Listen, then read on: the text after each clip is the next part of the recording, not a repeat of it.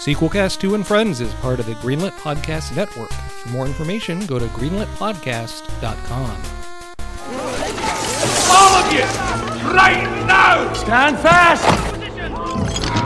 Come now, Lord Den. Gandalf the Grey.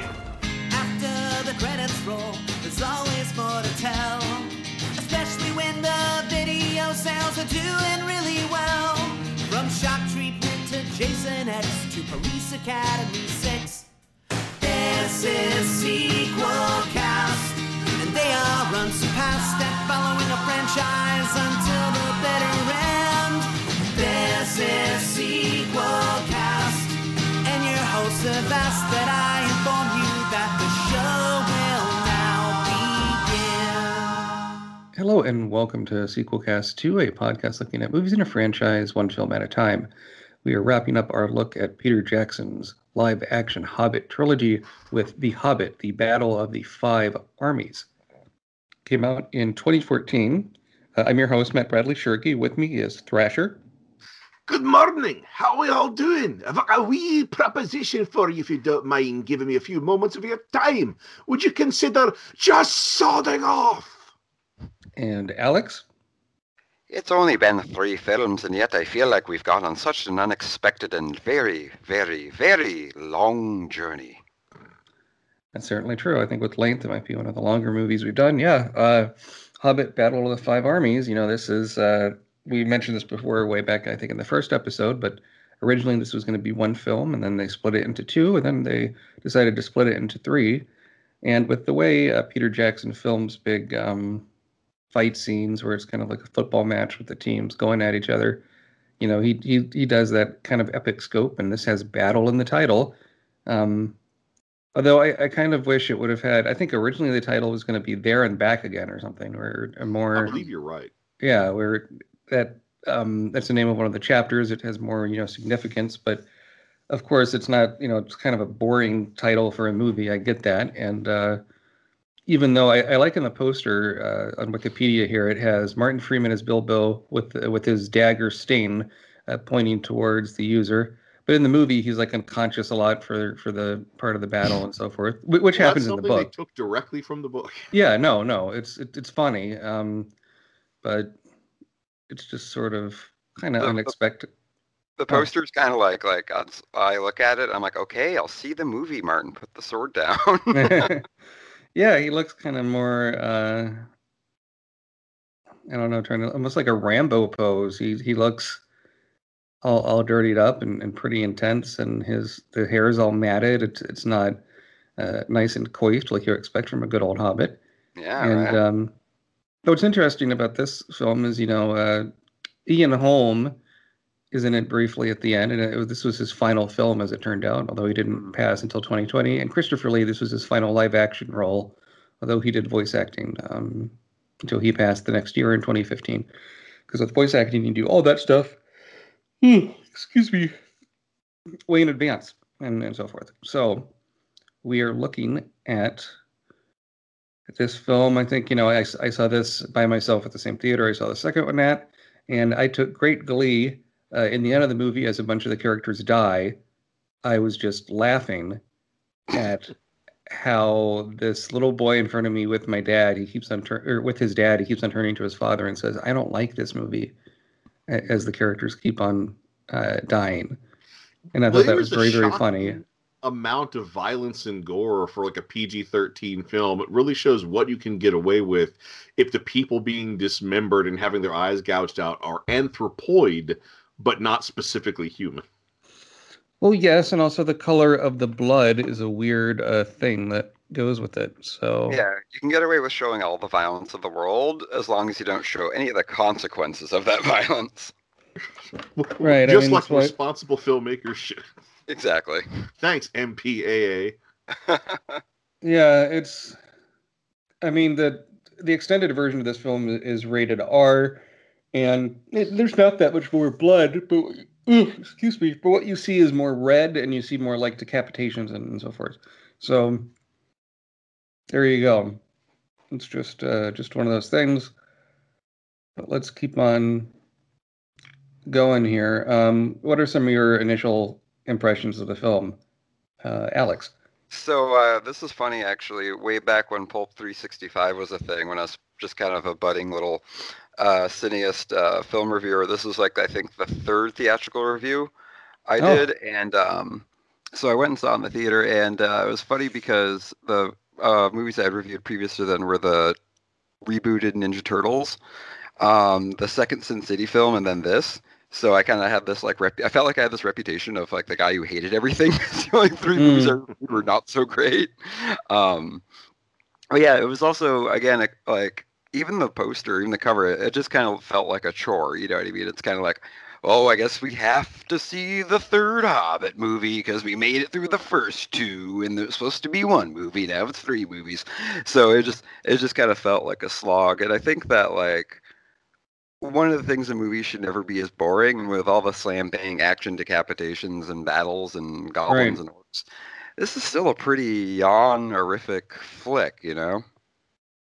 Well, I'm going to pull an Ebert and disagree with you. Like, I was never bored watching this film, but I was very tired. This movie in particular just throws into sharp relief exactly how oddly paced this trilogy is.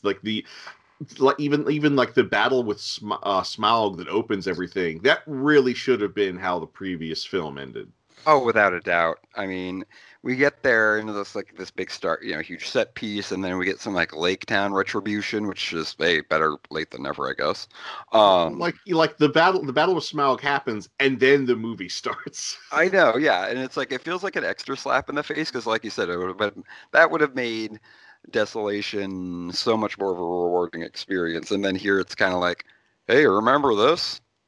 This is how it should have ended. Okay, moving on. Yeah, we can start the movie now. Right, it's and like then maybe have sequence. A shot of the villagers and everyone kind of going apart from the burned village, and like, where do we go now? And have a throwaway line about like the Arkenstone or the doors. It's like, look, we can see our ancestral home just there in the distance, and kind of do like a and just like end there. And that would have been fine, as opposed to Bilbo popping his head out of the cave going, what have I done?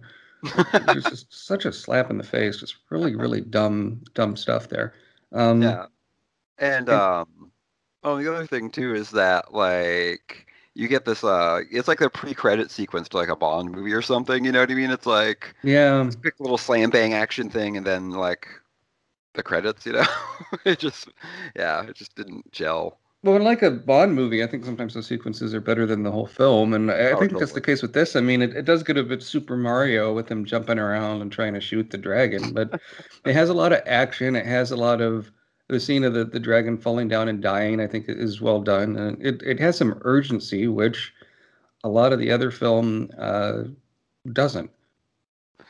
Yeah, it was. It felt like they were trying to do a thing, because remember how like Return of the King starts right up where we left off with Two Towers, and I felt like they were trying to kind of like try to recapture that essence a little bit. That like, hey, thinking on your feet, get going right from the start, and it just was like, oh, we're doing that thing again, whatever. Thrasher? Well, just the Smaug assaulting Lake Town, it's one of the better sequences of the film. One, because we give a damn about Lake Town. And there's a lot of stuff going on in that sequence between people trying to evacuate the Lord of Lake Town, trying to get all of his riches out of town and dealing with his lackey, and just all the awful things he's willing to do to get out of Lake Town with his money. And like, it's just that we care about this place. So every building that gets burned, like it pains us to see it. And just the fact that it escalates with Bard and his son on top of that crumbling bell tower, getting like, and just their variation on how he fires the black arrow, just like using an old fashioned bowstring improvised between some support struts on the architecture, balanced on his son's shoulder. It's just really nice. Like it's almost a little movie in and of itself. And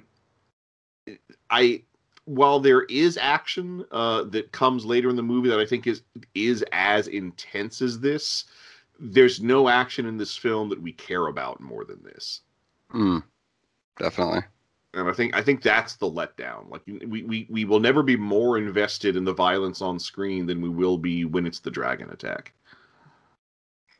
Sure. And it also reminds me how much it would be cool if it was a gold dragon.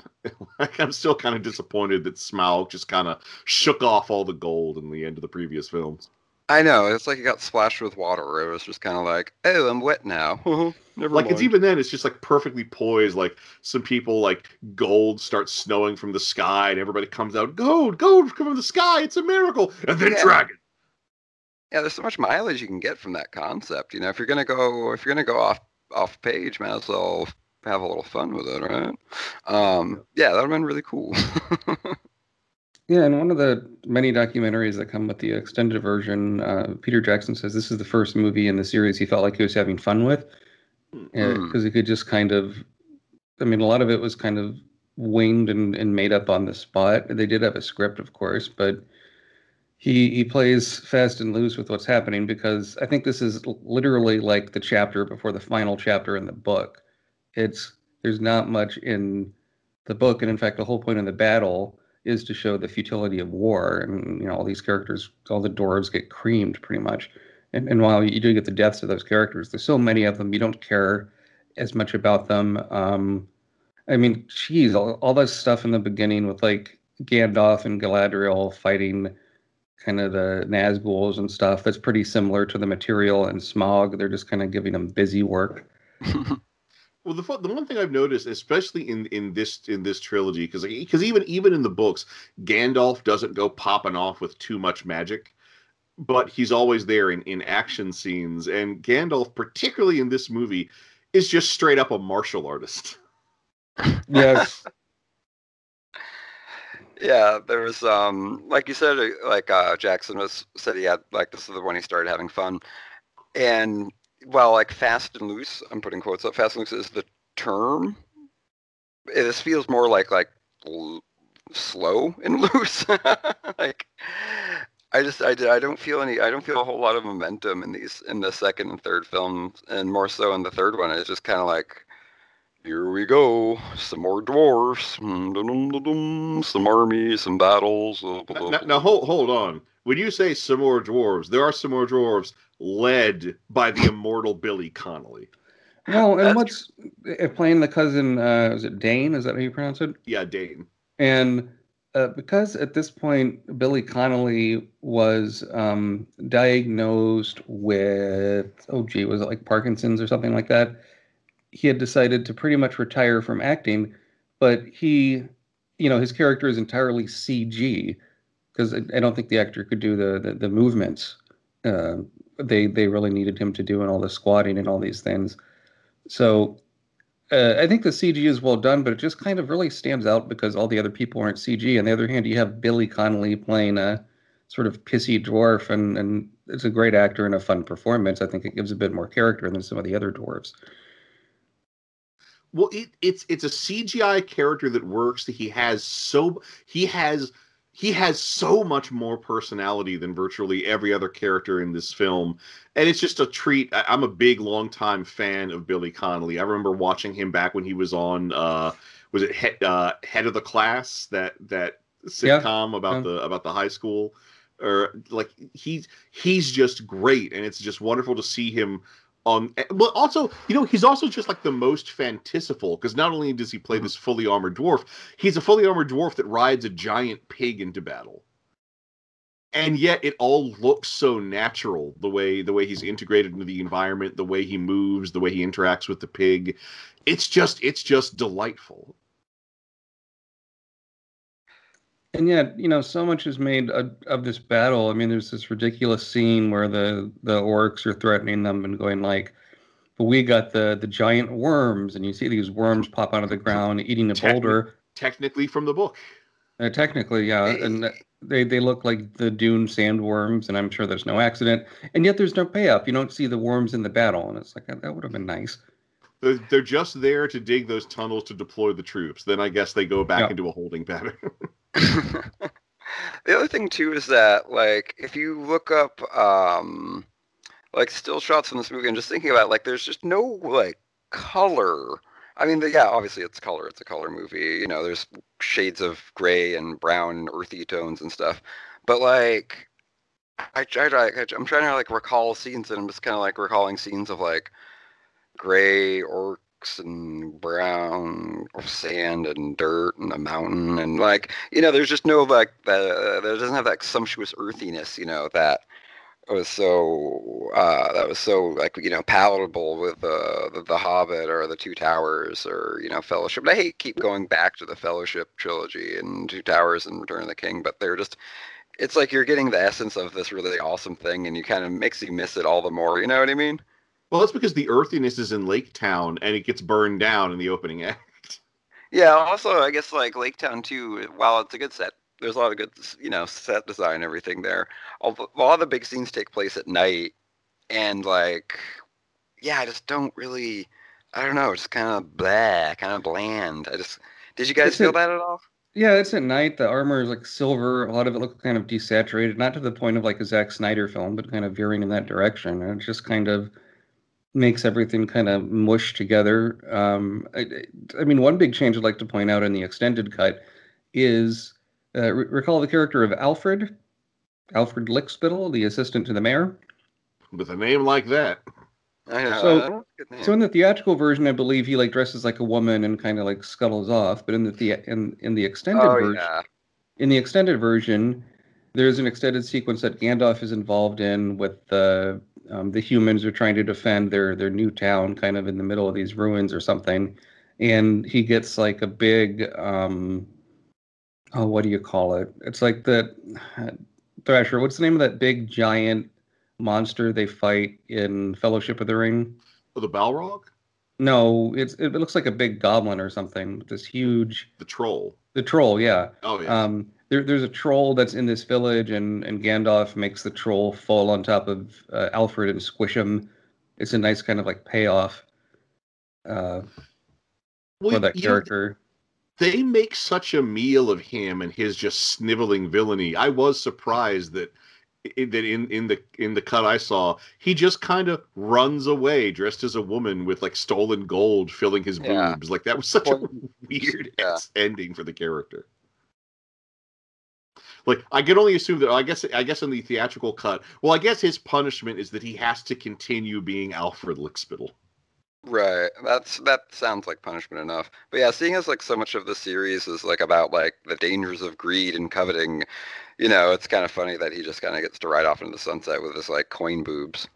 Although speaking of greed though, they really make a meal out of Thorin and his like gold madness, the dragon sickness.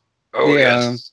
And call it the dragon sickness over and over again, and you get this weird shot where he finally snaps out of it. But I do like what an asshole Thorin becomes, where he's just like they're looking through that hole in the door, and he's just not having any of it. I think there's something interesting there, but maybe that would have made more sense in the last movie. I don't know. Like they make such a big deal of like the Arkenstone, and I mean this part is from the book, but Bilbo steals it and tries to give it to the elves and gets kind of told off about it. It's that doesn't quite work. I mean, I think you're trying to pay off something. And this is called the battle, and you're kind of wanting the battle to start.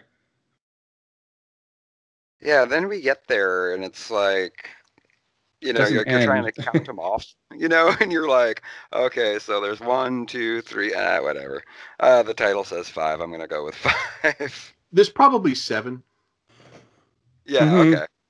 Well, you could count the dwarves as 2, perhaps, and I think there's 2 groups of orcs. Or the 5th, the eagles. Like I don't know. Like even in the book, it's kind of muddled. But twice the army.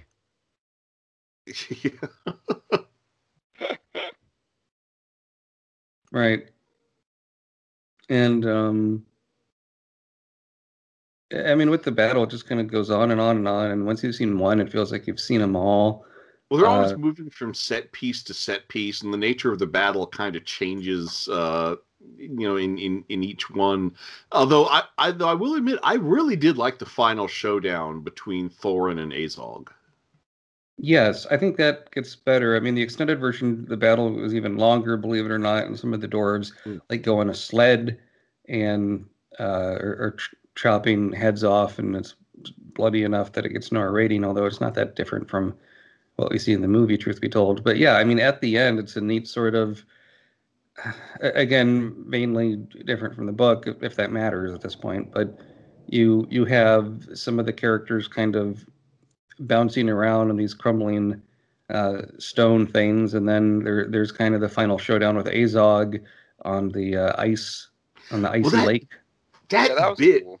Where like Azog is like floating under the ice, and then later when you know he's still alive and he's still attacking, and then eventually when he dies, just the way they have his blood kind of dye the ice red as it slowly moves down the frozen waterfall. That I thought was very nice. Yeah, that was pretty cool. I mean, also, it's like, what do we have here? Like 2 characters that are developed and they're thrown down in a conclusion. There's stakes. Cool. Whereas it's like all the other fighting, it's like, I feel like they just take a main character, give them something to twirl or wave around, and then everyone else just falls around them. They have to stop a blue light. Yeah, it's like a martial arts scene with no martial arts, you know, but it's like, it follows the same pattern. Like main character does something extravagant, everyone else falls down, and then they just kind of keep coming and coming and coming. And then there's like that giant fucking moose thing with like the freaking ash frame. Yeah, Michael, that's very convenient. That's cool, I guess. Whatever. And Legolas is gravity defying. Legolas is Legolas. yeah, he's pretty Legoless. Yeah, he's pretty great.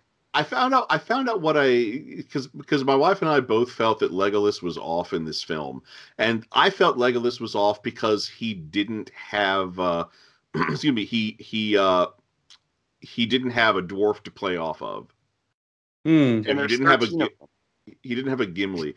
And then my wife thought it was off, one, because he's clearly aged, but 2, they give him this weird eye color in this film that isn't in the original trilogy. I think maybe they're trying to get them to match the other elves. I think what threw me off is the actor gained weight, which, I mean, of course happens when people get older, but it just sort of threw me off, or his face looks different, or maybe he had Botox, or I don't know what it is, but he just looks... Yeah. It's supposed to take place before, and the elves are supposed to be ageless, and, like, I almost would have... I mean, the crazy thing is Peter Jackson also wanted, like, actors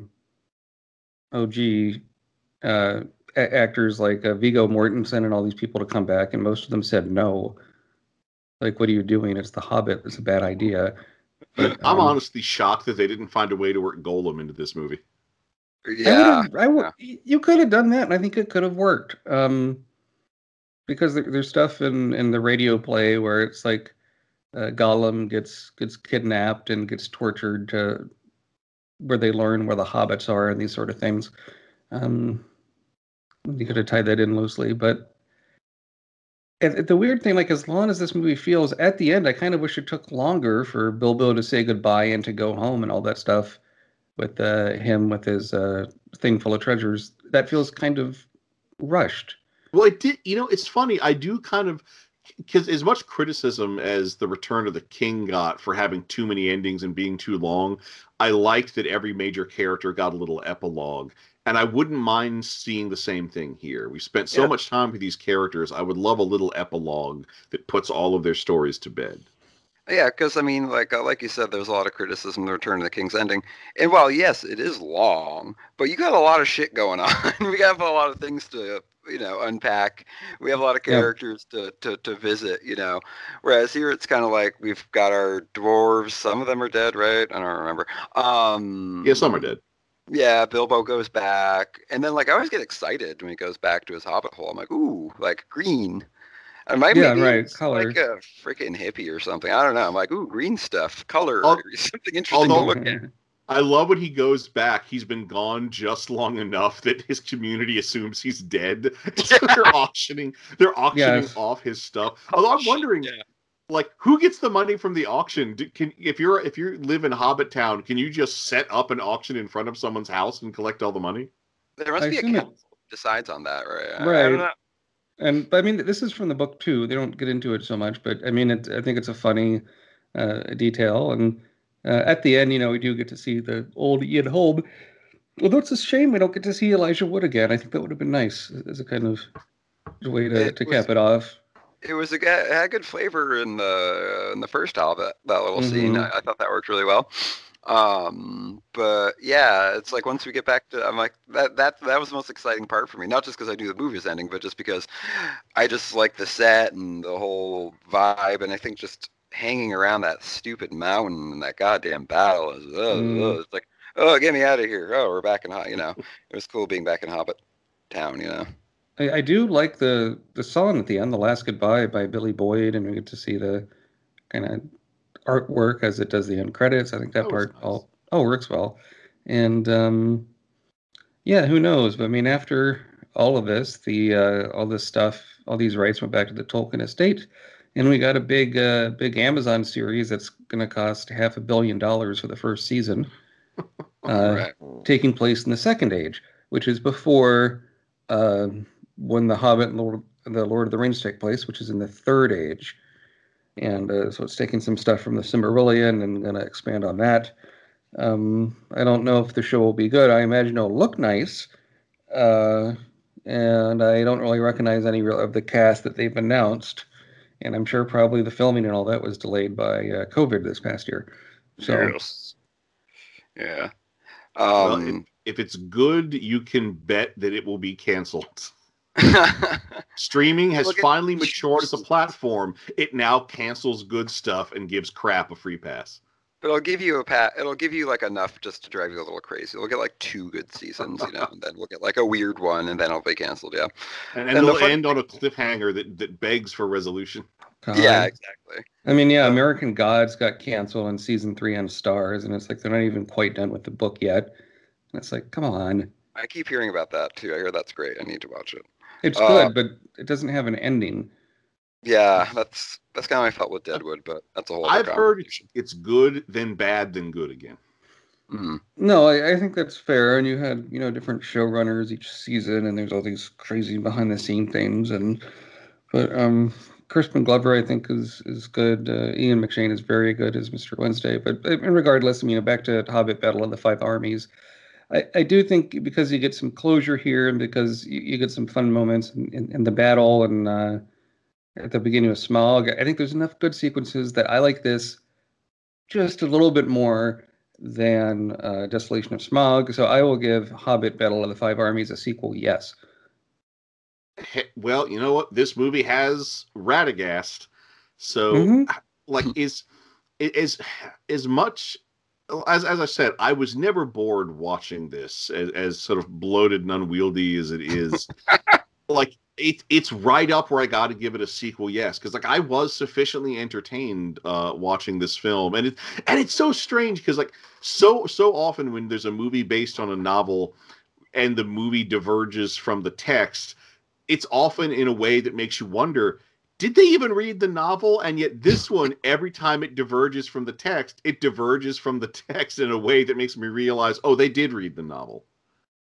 Yeah. That's a good point. Like the worms, and the Frodo seeing or Bilbo seeing most of the battle, but then being knocked unconscious and missing the rest. See, I think I would have responded to the other, if they made the movie without having known the material, then just went gonzo instead of referencing something else. Instead of doing this one thing that was in the book, have fucking someone box a fucking kangaroo. I don't know. Just something more interesting. Box the kangaroo, young hobbit. Yeah, I know, right? Or a freaking juggling contest. I don't know. What's also so weird? This film, it only got 1 Academy Award nomination for Best Sound Editing. I feel like it deserves a little bit more. Hi, I'm Steve. And I'm JP, and we host a little podcast called Whatever, Nerd, a bi-weekly nerd culture podcast where we talk about subjects such as games, comics, movies, voice acting. And did I mention games? You did. Join us every other Tuesday at whatevernerd.com. Or wherever you get your podcasts. Oh boy, I can't wait for Future History 101 today. I hear Prof. Timesworth is going to teach us about World War VI. Gather round, students. It is time to learn.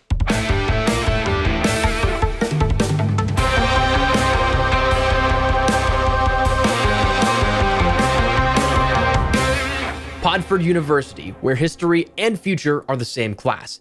Available on iTunes, Spotify, and everywhere you get podcasts. Well, this was not the cultural event that Return of the King was. I mean... Oh, true. I mean, it just shows what a hollow exercise the Academy Awards is. Right, and this, as we're recording, it's going to be on TV today, later today, April 25th, and they had to change the rules to allow stuff that didn't air in theaters because of the pandemic. But I think once that genie's out of the bottle, and it should have been long ago, in my opinion, it's going to be hard to put that back in. Such an arbitrary requirement that a movie has to play in a theater once in a calendar year kind of means nothing anymore. If that wasn't emphasized in the past decade, then I think 2020 is really going to, hit that point home, you know what I mean? Exactly. So I would, but yeah. So did everyone give their rating then?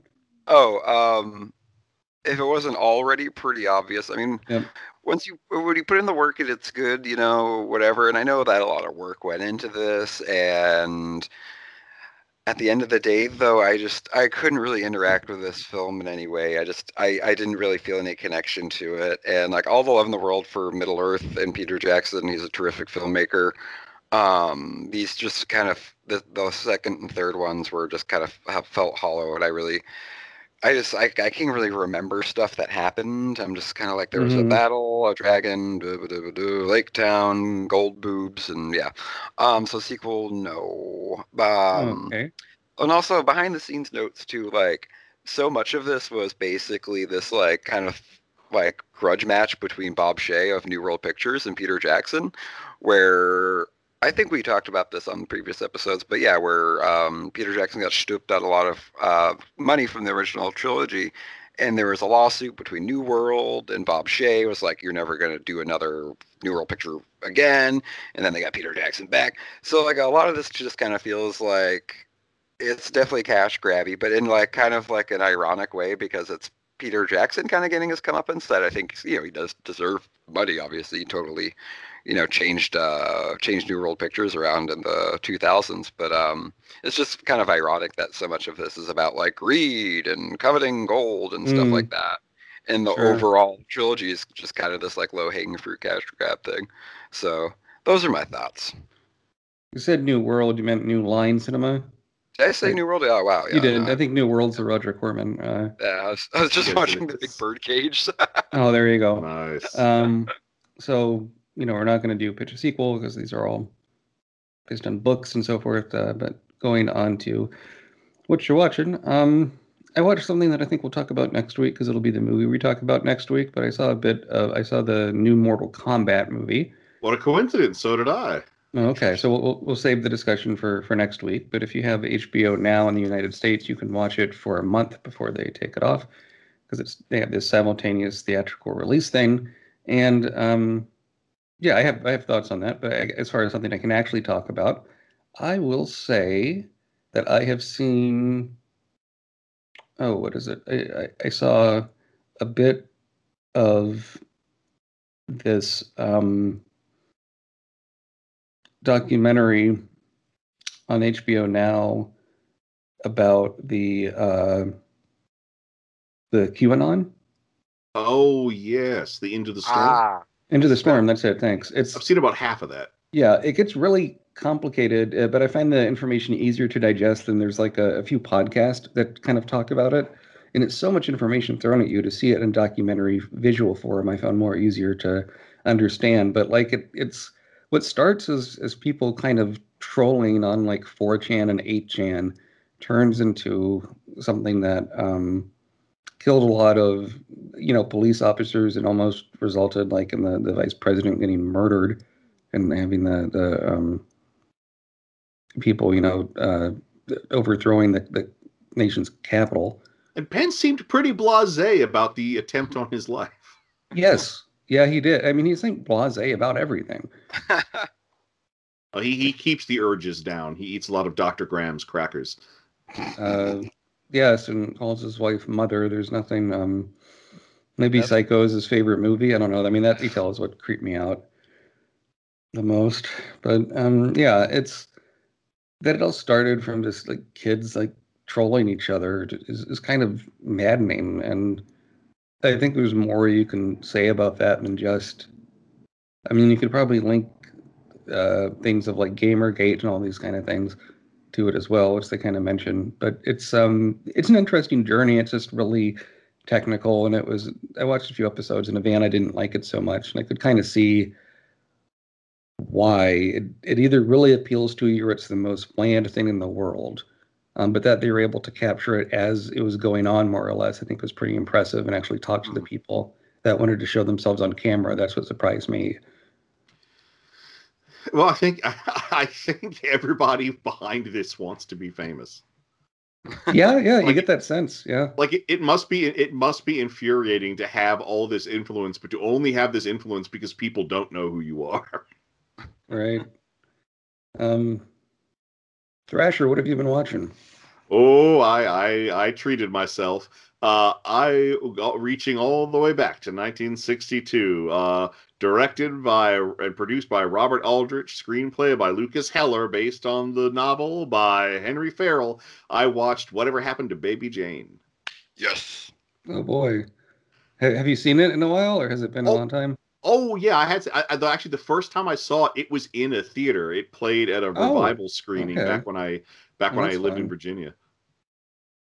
And but it still holds up. It's just great, and there's just so many things to appreciate in every viewing. Also, this was the film debut of Victor Buono, who you may remember as King Tut from the Batman series from the 1960s.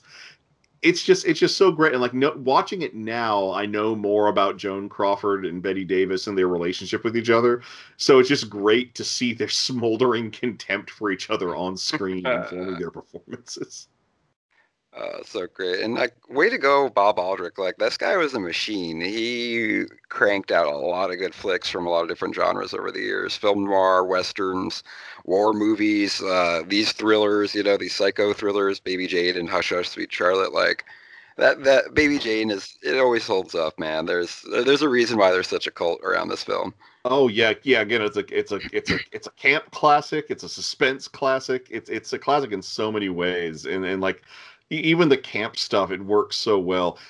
So if for viewers, or listeners, or people absorbing this podcast in a tactile fashion, I don't want to give too much away, but all you really need to know is that Joan Crawford and Bette Davis play sisters who are in show business, and it kind of covers their whole life. We see them first when they're children, and the Bette Davis character is like this precocious baby schnooks kind of star of the vaudeville stage, and is kind of a brat. And then when they grow up, Joan Crawford turns out to be a brilliant actress, and she has an amazing film career, while the Bette Davis character, Baby Jane, her film career languishes. And then a tragedy strikes, and we jump forward to the present day, which at the time was the 60s. And that's all I want to give you. Although something else that I love about this, that it really touches on, that I realize I don't know if I've ever really seen referenced in movies. Part of what drives this movie is that Joan Crawford is having a career renaissance because all of her films have been repackaged and sold to television. And that's that moment where classic films were repackaged and sold to television in the late 50s and early 60s had such a huge impact on American pop culture, particularly with the horror movies that were kept in circulation because of that. I think this is the only movie that I've ever seen that's ever addressed that in any way, even though it's something of a background detail. Yeah, it's interesting because, like, if you think about, like, programming now, like, remember when, like, HBO would get a new movie or something, or CNN would, they would play the same movie, like, 4 times a day, and you just get worn out. Could you imagine programming back then when you had so little material to cull from? So they probably, you probably had Mildred Pierce on, like, 4 times a week, You're right. So you probably had this like crash course of, of Joan Crawford and a lot of old classic films from the studio era. Well, and because of that, a lot of people of that age, when TV in the United States, at least, only had like 2 or 3 channels really, and so much of it was this kind of older vintage programming. They're a lot more familiar with films of the 30s and 40s and 50s perhaps than they would have been otherwise. It had studios not kind of put these things in syndication packages on the cheap to air on television. And I mean the movie's black and white photography is great, and but what it reminds me of is, it's not terribly recent, but a while ago on RuPaul's Drag Race, they always kind of have him do a little short film as one of the challenges near the end, and it was sort of a spoof on whatever happens to Baby Jane. And a lot of the contestants were young and had no idea what happened to Baby Jane was. Which is like wild to me, given the camp factor and and in the gay community, Yeah. it's huge. But I think some people know their history and some people don't, on that show, and it shows, and it's not to their advantage, especially because RuPaul is getting up there, and the judges are older, and they have their frames of references, and the younger people have theirs, and they have a thing instead of Match Game, it's called Snatch Game, and sometimes the younger people want to do like YouTube or Instagram celebrities, and it's like, well, the judges aren't going to know who that is. Yeah. That you're making fun of. But of course, the people who want to do Instagram celebrities probably don't know what Match Game is. Yeah, right. True. Yeah, that's fair. I'm seeing a Letterboxd review right now of whatever happened to Baby Jane, and it simply reads, "I bet Ivanka Trump twerks to I've written a letter to Daddy." Well, oh god, that song takes on such sinister tones in that movie. Boy. I think it really is strange, but like Star Wars is a dividing line. Like you either have watched films that came out before Star Wars, or you haven't. Yeah, exactly. Yeah. Right. Well, Alex, what have you been watching? I watched something I haven't seen in probably since I was a child, and that was, you guys are gonna like this, The Secret of NIMH. Oh, okay, Don Bluth. Oh man, this is such a crackling, kick-ass, engaging, beautiful to look at movie. So much of the subtext was way over my head as a kid. I was just like, oh, cool, mice and rats are fighting. That's cool. All the scenes of them being injected, and you have like the foreground of these bubbling, potions or whatever. It's very creepy. Yeah, it's like an elaboration of the story of Watership Down in so many ways, but you have these fantastical elements and these like alchemy and all this other stuff, and just like the allegory to like modern science and stuff like that. It all lands really well. I was like really knocked out by it. I thought it was a really wild flick, and the voice acting's so good too. I mean, Elizabeth Hartman is so great as Mrs. Brisby. Dom DeLuise doing the crow Jeremy there. The crow. Yeah, that was awesome. I'm a big fan of Watership Down. I watch it pretty frequently, and I was like, oh, this is a little familiar. I'm like, oh, this is actually like taking this kind of theme, of like an other animal world, and just kind of really running to the end zone with it in a very successful way. I just thought it was such a great film. I was eager to rewatch it, even potentially check out the sequel. Also, I believe this was the last film of John Carradine. You're right. Yep. Yeah, he plays the Great Owl. Yeah, and I think that's a rule Joe Dante came up with, is that if something has John Carradine in it, it is good. Well, I mean, it's not necessarily good, but it's worth watching, and he's usually pretty good in it. And, and this is something that, so when Matt and I were in college, I attended a screening of The Secret of NIMH hosted by Don Bluth, and one of the things he talked about is that the owl has this really pronounced limp. And the whole reason the owl has this really pronounced limp is that when John Carradine came in to record his lines, he was in very poor health at the time. That was the limp Carradine had. And, oh wow! And it just added so much gravitas to Carradine coming in as this aged symbol of old Hollywood that he really studied his motions to try to reproduce that in the animation. Very cool. It's based on a book called like Mrs. Frisbee and the Rats of NIMH, and they recorded with that character called Frisbee, and the executives were concerned that the people that make the Frisbee toy were going to sue them, and they didn't want to pay to have the actors all come back and re-record their lines, so manually with the soundtrack, they had to use a razor and kind of cut it off, and they could make it sound like Brisbee more or less. Oh, interesting. Yeah, and actually, it was my understanding that a toy manufacturer actually did threaten to sue them. Okay, so whoever owns that copyright, but there you go. But yeah, no, I wouldn't mind watching that one again. It's And always worth a rewatch. you mentioned Watership Down. Have you ever seen The Plague Dogs? No, but I want to. That's the other weird giant Very, rabbit. very creepy. Very, very dark. Yeah, Yeah. that looks awesome. That's the so when the Neo goes to the Oracle, is that the movie that's playing in the Matrix in the I background? don't know. There's think some it might weird be. movie with giant rabbits playing on the TV Oh, screen. oh no, that's a Night of the Lepus Thank you. Okay, Night of the Lepus. All right, cool. But I still need to see Plague Dogs because it sounds great. with Bones McCoy from Star Trek in it. Ah, that's right. DeForest Kelly. There you go. All right, well, let's do the sequel scene. Why don't you set the stage, Thrasher? All right, so this is, remember how we talked about Thorin being a jerk? Yeah. This is early on in the film. It's the beginning of Thorin becoming a jerk and going mad with the dragon's disease. So it's him trying to pressure all the dwarves into finding the Arkenstone. Okay, and what character do you want? I would like to do Thorin. Okay. Let's see. Who else is there? Ben Dwayne. Balin and Balin. I'll be Dwalin. Okay, I'll be Balin, and then can you read the stage? Balin? Ballface? I don't know. Thrasher, can you read the parentheticals as well? Yes, I can. Okay, go for it. Doing with Thorin Oakenshield staring at the space on the throne where the Arkenstone would be. It is here, in these halls. We have searched and searched everywhere. We all want to see the Arkenstone return. Thorin seethes. And yet it is still not found. Do you doubt the loyalty of any of us? The Arkenstone is the birthright of our people. It is the king's jewel. Am I not the king? Know this?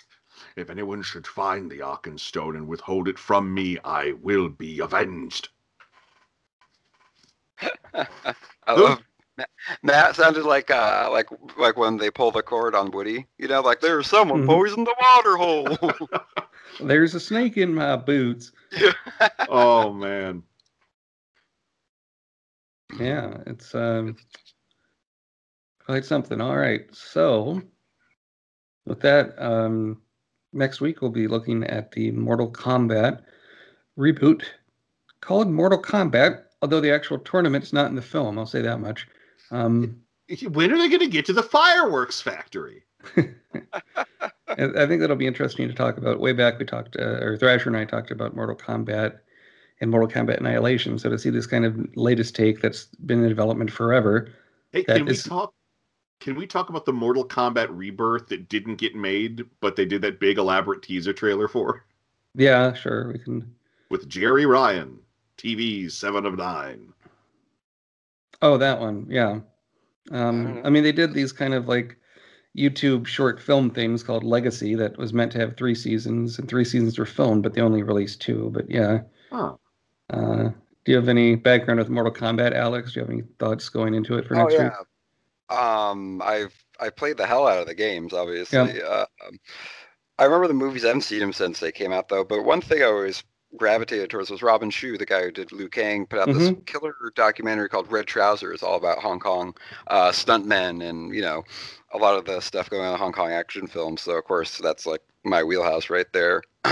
So, yeah, Red Trousers is like is a really cool offshoot to happen off the popularity of those movies. And that actor, Robin Shou, was also in Beverly Hills Ninja. That's right. A movie that Chris Farley kept turning down because it was nothing but fat jokes. And then they offered him over $1 million, and he just had to take it because he'd never seen that much money before. Wasn't that his last film? I think it is. No, oh, really? I mean, the last thing that he was filmed in was Dirty Work in a small scene. But the last movie of his to be released it wasn't Wagons East, I don't think, because that was the last John Candy one, but it was it Heroes or Almost Heroes? Almost Heroes, that's it, yeah. with the guy from Friends. But yeah. Funny bit of trivia. Robin Shou has a tiny blink and you'll miss it bit part in Johnny To's debut feature, The Big Heat. Johnny To, director of The Election Duology, which we covered on the Sequel Cast too. Bam. There you go. Yeah, and he also was has a small part in Street Fighter: The Legend of Chun-Li.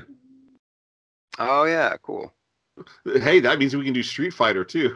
That technically has a sequel. It's true. Not to mention all the anime stuff. There's a hilarious Japanese anime called Street Fighter V. I think V is for victory or something. It was way before Street Fighter V. But there's a scene where Ryu and Ken are such friends. They swim in their swimming pool naked together. There's a lot of amusing homoeroticism in there that I don't know if it's intended or if there's some cultural thing I'm missing. But it's they're super best friends. Yeah, super best friends. That's a good way to put it. With my cats using the scratching post.